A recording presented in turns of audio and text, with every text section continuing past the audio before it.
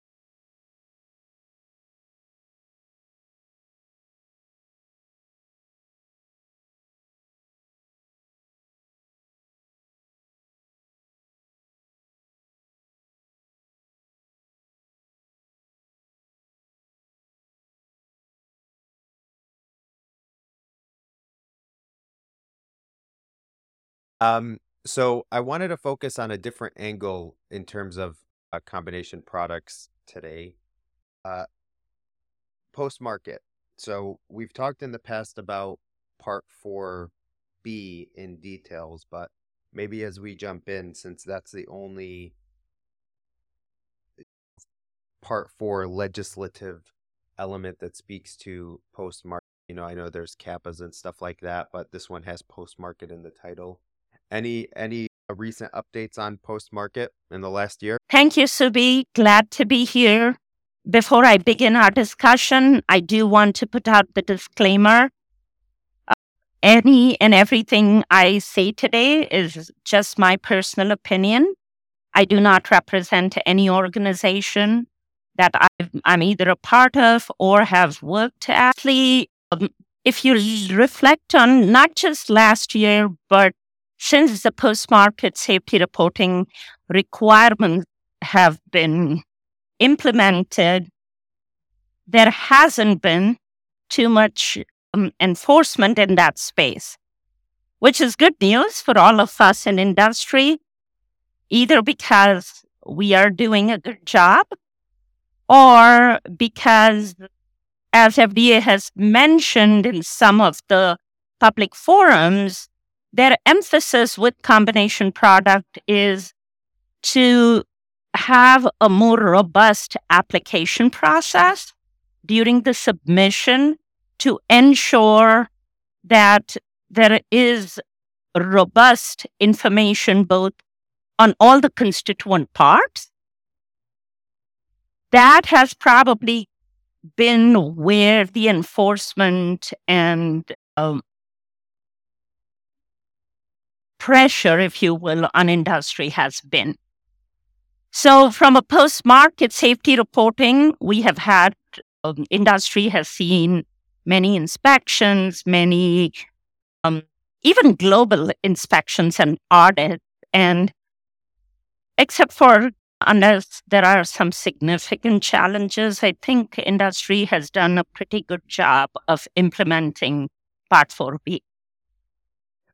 Can you talk about the kind of relationship that FDA has with adverse events specifically? Because they are involved, obviously, in the reporting process. So have you seen situations, not in the combination product space, speaking generally, where, for example, because they're involved in receiving the signal in some cases, we have to report where they are quick to enforce certain. I guess my question is less about the quality system element of post-market safety reporting, how are you doing it, what SOPs are you doing it, and more around the if you've seen an actual issue, how quick are they to react? Yeah. So stepping back, if you think of post-market safety reporting for combination product, and to your point, even otherwise, that science is very robust and very evolved. The infrastructure is very strong in that space. Pharmacovigilance related requirements have been in place much longer because medicines originated, at least as an identity, way before. So I think that infrastructure, whether it's the FAIRS database or VAERS in case of vaccines and biologics, and there is a little bit of overlap, depends on where that application got approval. I believe FDA plays a very critical role, and the response times, both industry and FDA, the response time is pretty good. Like I said, it has been an established science. The signal management piece, the post-market surveillance piece has continued to evolve over the years. And if you think about it, for combination products that are drug or biologic primary mode of action, the requirement still expects us as manufacturers and market authorization holders to follow that approach in principle. So if your product is approved as a drug or biologic, you still continue to follow pharmacovigilance practices, use the same technology for submitting the reports. It's same for adverse events, serious adverse events, signal management. The complexity is added where now you have a device and a device constituent part for combination product that is now included in many of these post-market safety reports. So whether it's because a product complaint was co-reported with an adverse event, or if there is a causal relationship between the device malfunctioning and potentially causing the adverse events, or the quality of a device constituent part resulting on an impact to the ultimate treatment that the patient did not receive or got suboptimal treatment. That's where I think the PMSR requirements come into play. And that is where the requests or the Part 4B clearly outline that your primary mode of action still drives your primary reporting. But now with your device constituent part or biologic constituent part, you add on the additional unique reports that come with devices. The most common presentation that we see in industry is malfunction reports. So the 30-day malfunction reports are what have added the additional burden to post-market safety reporting from a day-to-day operations perspective.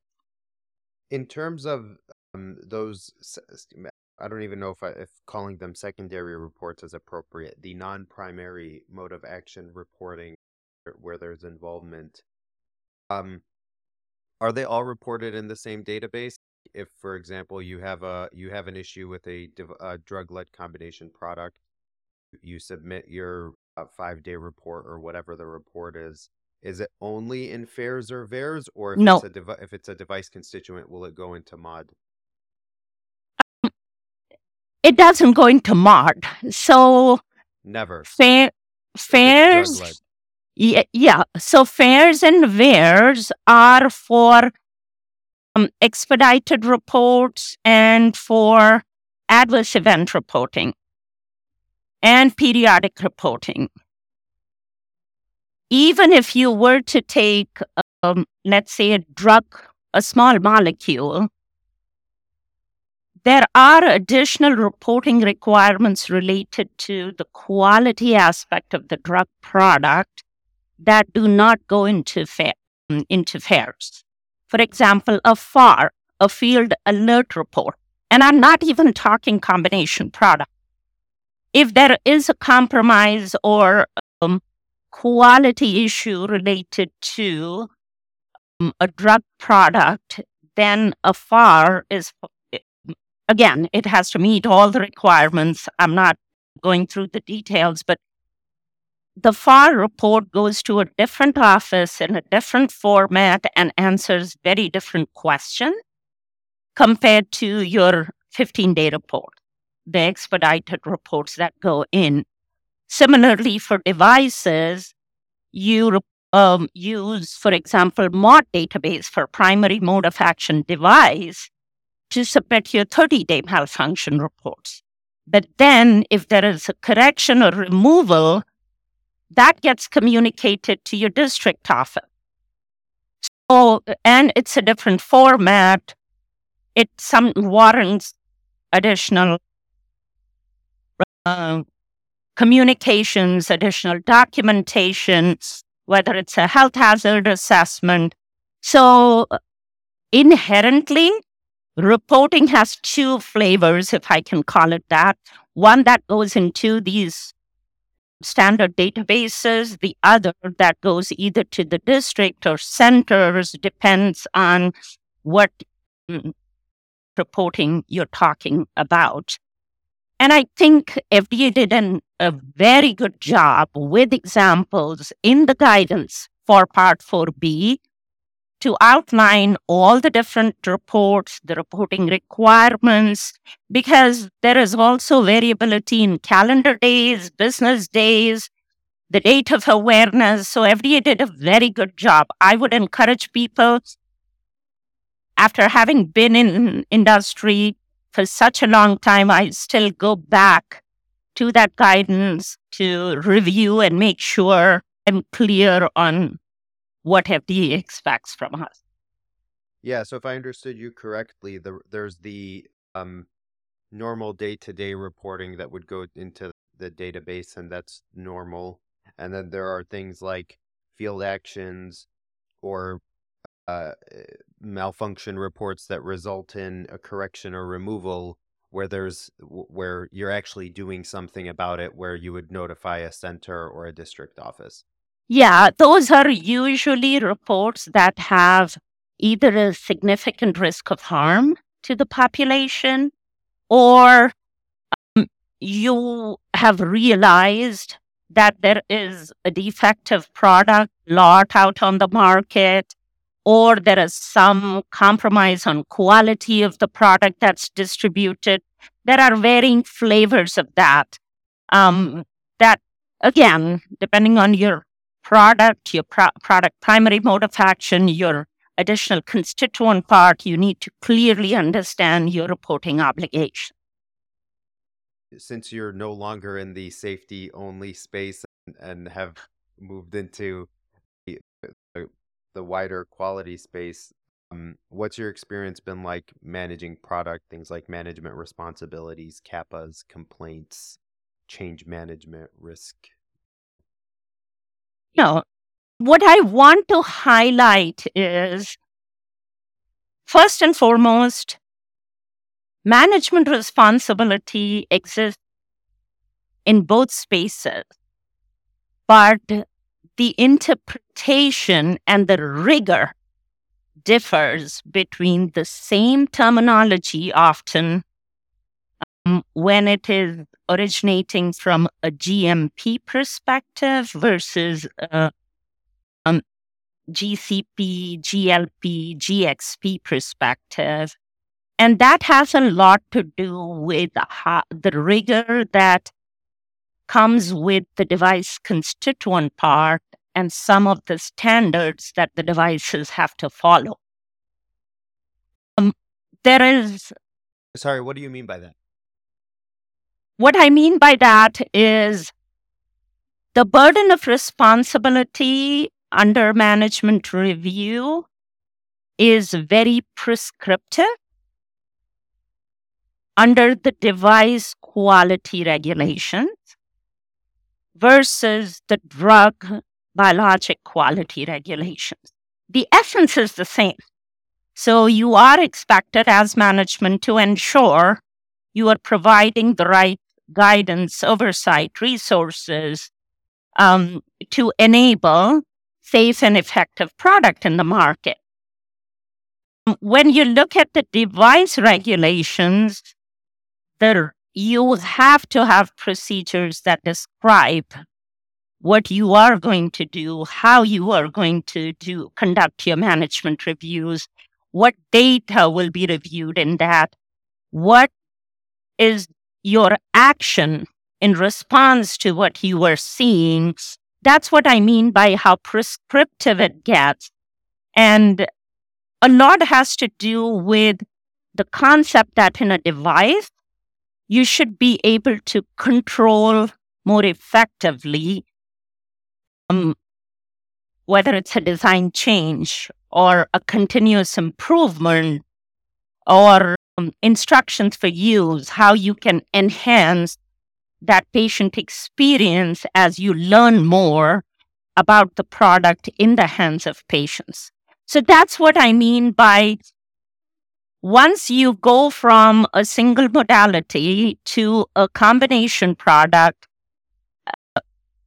appreciation of differences between the same task and the rigor or the requirements that are very specific one way or the other is key to success post-market, but also to success from a quality management point of view.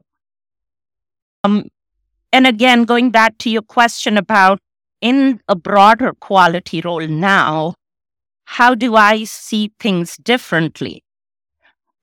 So safety continues to have its position and its leadership in protecting, from a safety perspective, the population.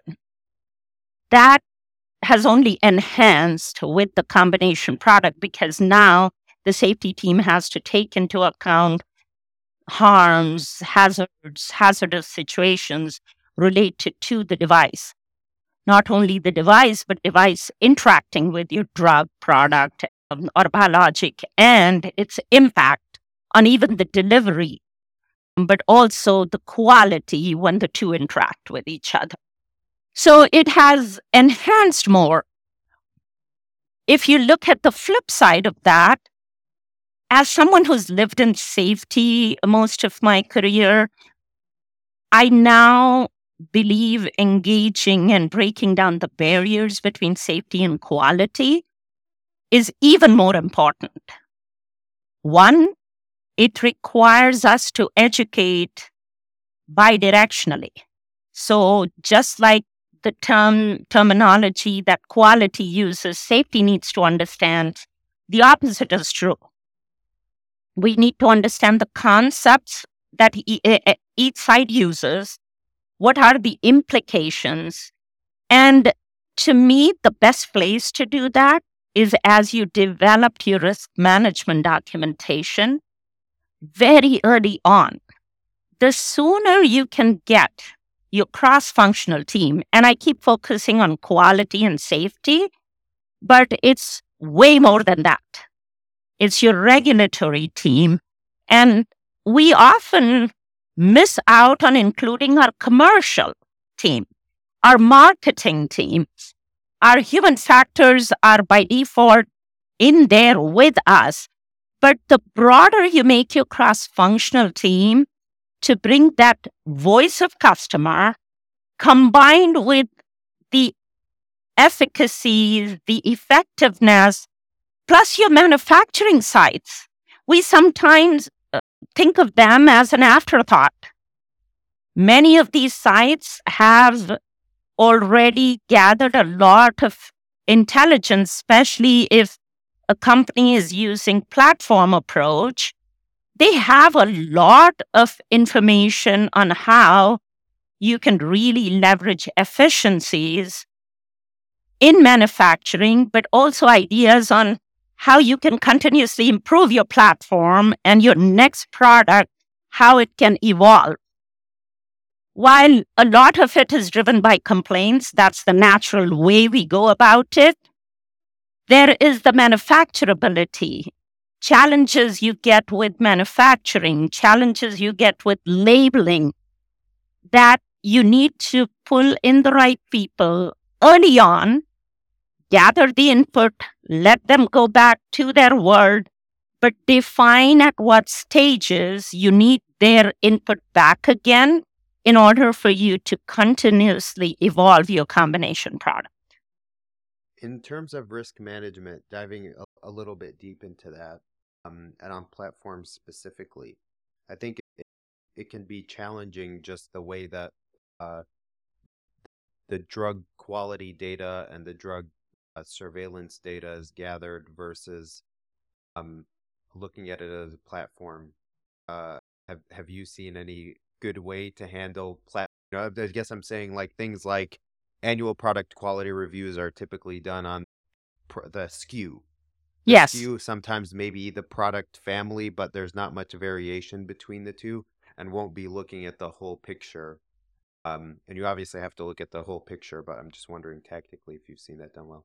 Yeah, so depends on the company's decision how to approach it.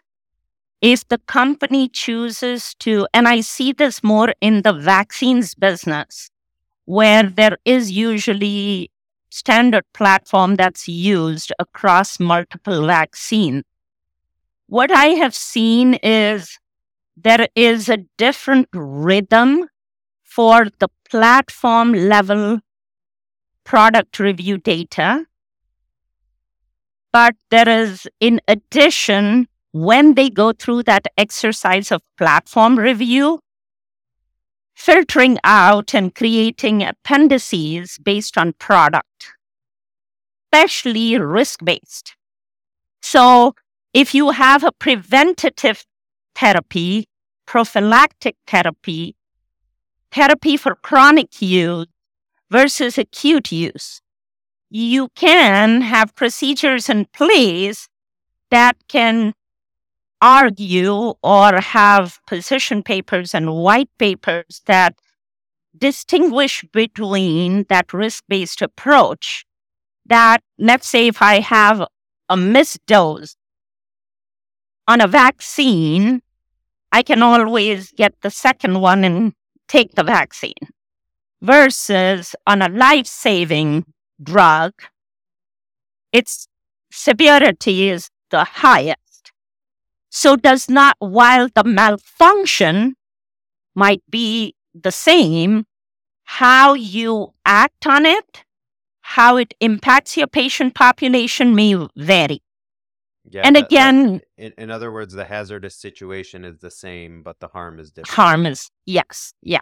So you may still need to take a correction or a field action much broader. And again, it depends on the issue, the significance of an issue, and the mitigations that are in place. And your ability to defend from a health hazard assessment or evaluation, your thinking, having that discussion with FDA to make sure there is alignment, help. So I really like that appendix idea. I've personally, I've always disliked using worst case when it comes to safety, because I think you lose a lot. And so if, for example, you have a platform and you're constraining all product by The worst case. a control that's in place to assess a subfamily within it, basically it divides it into subfamilies, even though there are different products that may be something like life-saving, they would be in a certain arena, whereas even though technically it's the same device constituent, it may be looking at subfamilies versus everything together. I do think that's helpful. Health hazard assessment, just a unrelated to postmark, but health hazard assessment versus HA. What's the difference? It's different flavors, different names of a similar documentation, because it's the safety team members holistically looking at all the safety data, looking at the issue at hand, and giving their opinion about the impact of the issue, the risk of the issue, the risk of harm. And it is one of the key factors that plays into your decision of what you want to do with the product. So health hazard assessment is It's called HHEs, health hazard evaluations. evaluation, yeah. You usually see FDA completing that form. Is that It's Yeah, so FDA, I think, goes through their own health hazard evaluation, even though I have seen in my career, mostly from a device perspective, based on my background, but also drug quality issues, we do try to submit everything we know in the form of our health hazard evaluation. But I know FDA also goes through that exercise. And oftentimes they use the data that we've submitted in some of these FAR, BPDR, or correction and removal reports to come up with their own risk rating. I have to say most of the time it aligns pretty well because we use similar scales, whether it's qualitative or quantitative. Very rarely have I seen discrepancy, and that's where I think a dialogue, a discussion is helpful with FDA and the manufacturer. Can you talk about, we talked about the U.S. approach to reporting a little bit, but what about international? I started getting more exposure to other jurisdictions, and where here we have serious AE malfunction, suspected malfunction. In Canada, for example, there's incidents, near incidents, and in Europe it's different as well. What's the is there one way that addresses every single, or is it all different? The terminologies are all different. The timing, the most important challenge is the timelines are very different. If you think of the essence is very similar. There may be a word or two different on how a particular jurisdiction expects you to define a serious adverse event or an incident or event, but the more serious ones are expected to be filed in an expedited manner across all the geographies. You have in certain countries a 24-hour reporting time frame now. And which countries are those? In the eastern part of the globe, in China, there are certain, depends on what criteria you meet, a significant risk of harm, you are expected to turn around those reports in 24 hours. And that's where, please don't quote me on this because I'm not a regulatory expert. To me, the way I have seen it done well is for a post-market surveillance team, whether it's a pharmacovigilance or device safety reporting, looking at the geographies in which you have the responsibility for reporting ensuring you understand the types of reports, the timing of the reports, most importantly, the criteria of the report. Because in certain areas, congenital malformation are required. In others, they are silent on congenital malformation. In certain jurisdictions, What does that mean? So in the US, if someone reports that they took a medication and they were pregnant at that time, and the baby is born with congenital malformations, there's explicit requirements that has to be reported as an expedited report. There are many other jurisdictions where, because the companies probably already understand it from a US perspective, they might choose to submit reports even though it's not explicitly asked as part of the expedited report.